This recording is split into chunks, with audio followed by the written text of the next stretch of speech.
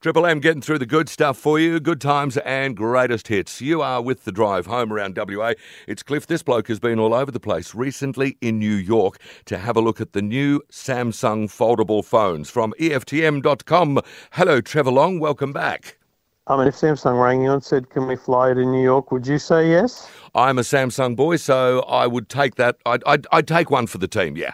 In a heartbeat, you would, my friend. And, it's obviously important that I see these products and get to experience them as a part of my job. But, it's actually the first event they've had since February 2020.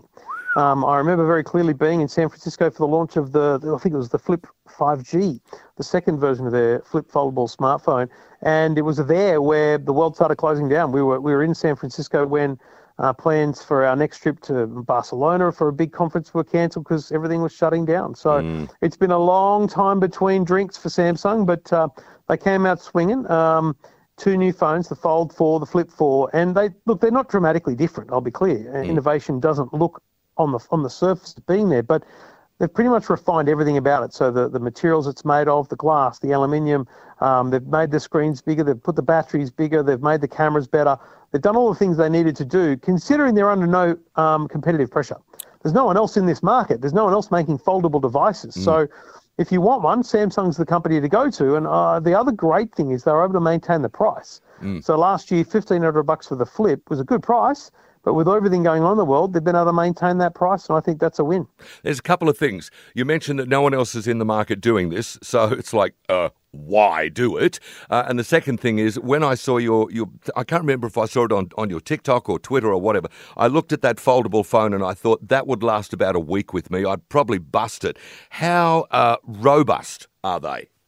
They rate it to 200,000 opens and shuts, which is, by my measures, about 4 years worth of usage guaranteed. So it's very robust. It's a very durable device. It kind of looks like you might be flimsy, but it's totally not. So, they stand by it. And in fact, in terms of why and the market, Samsung Australia's Gary McGregor said to me, we believe this will be our premium smartphone. This will be our number one seller in the years ahead. So forget your Galaxy S22s and the variations thereof. They believe foldables will be their biggest sellers in the years ahead. Well.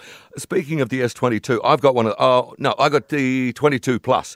There's a fellow I follow on my Twitter who does all of these little sort of secret things within the Galaxy 22 and the 22 Plus. Like if you do this and you do this and you hop on one leg, then you can find this extra menu or whatever. Do you know much about that?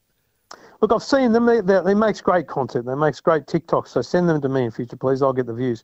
But that's the great thing. It doesn't matter whether we're talking about a phone or a car or a computer. There's so many things that you haven't touched or menus you haven't looked at. And no one's an expert in everything. And so it's great to uncover new things or things that you think are day-to-day, but other people don't even use. Amazing. Trevor Long's with us from EFTM.com. One thing that I did want to touch on with you, Trev, before we go today, and that is the KO streaming service. You're saying that this is a game changer, if you'll pardon the pun. What makes it so good and what are they doing right?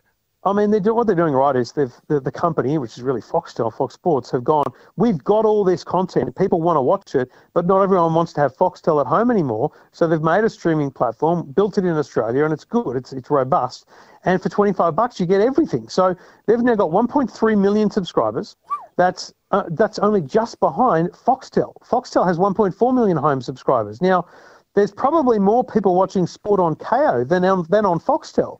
And the reason it works is because some people don't want to get up at 1 a.m. for the Formula One. Some people just want to watch it in the morning. Some people don't want to watch the whole race. They want to watch the highlights. Same with football, same with everything. That's what KO does well, is they make it available for you, where you want it, how you want it. And that's why it's doing so well, 1.3 million subscribers. That's the 21st century, isn't it? I want it now. Yeah. I want it my way. No, I don't care about anyone else. And I want it at a price that's not going to be too dear. That really is an indicator of the 21st century. Considering it used to be 60 to $100 to get Fox Sports, and it's 25 now. That's pretty good value. I have made a note because I think I might be making a note when I get home tonight and talking to She Who Must Be Obeyed. Mate, I'm going to put this onto the catch-up page via triplem.com.au and at the Listener app. I'll send you a link so you can send it through so I can get some numbers as well. Lovely, let's do it. Ka-ching. Thank you, mate. Take care. I'll talk to you soon. Trev's back next week talking technology on the drive home on Triple M.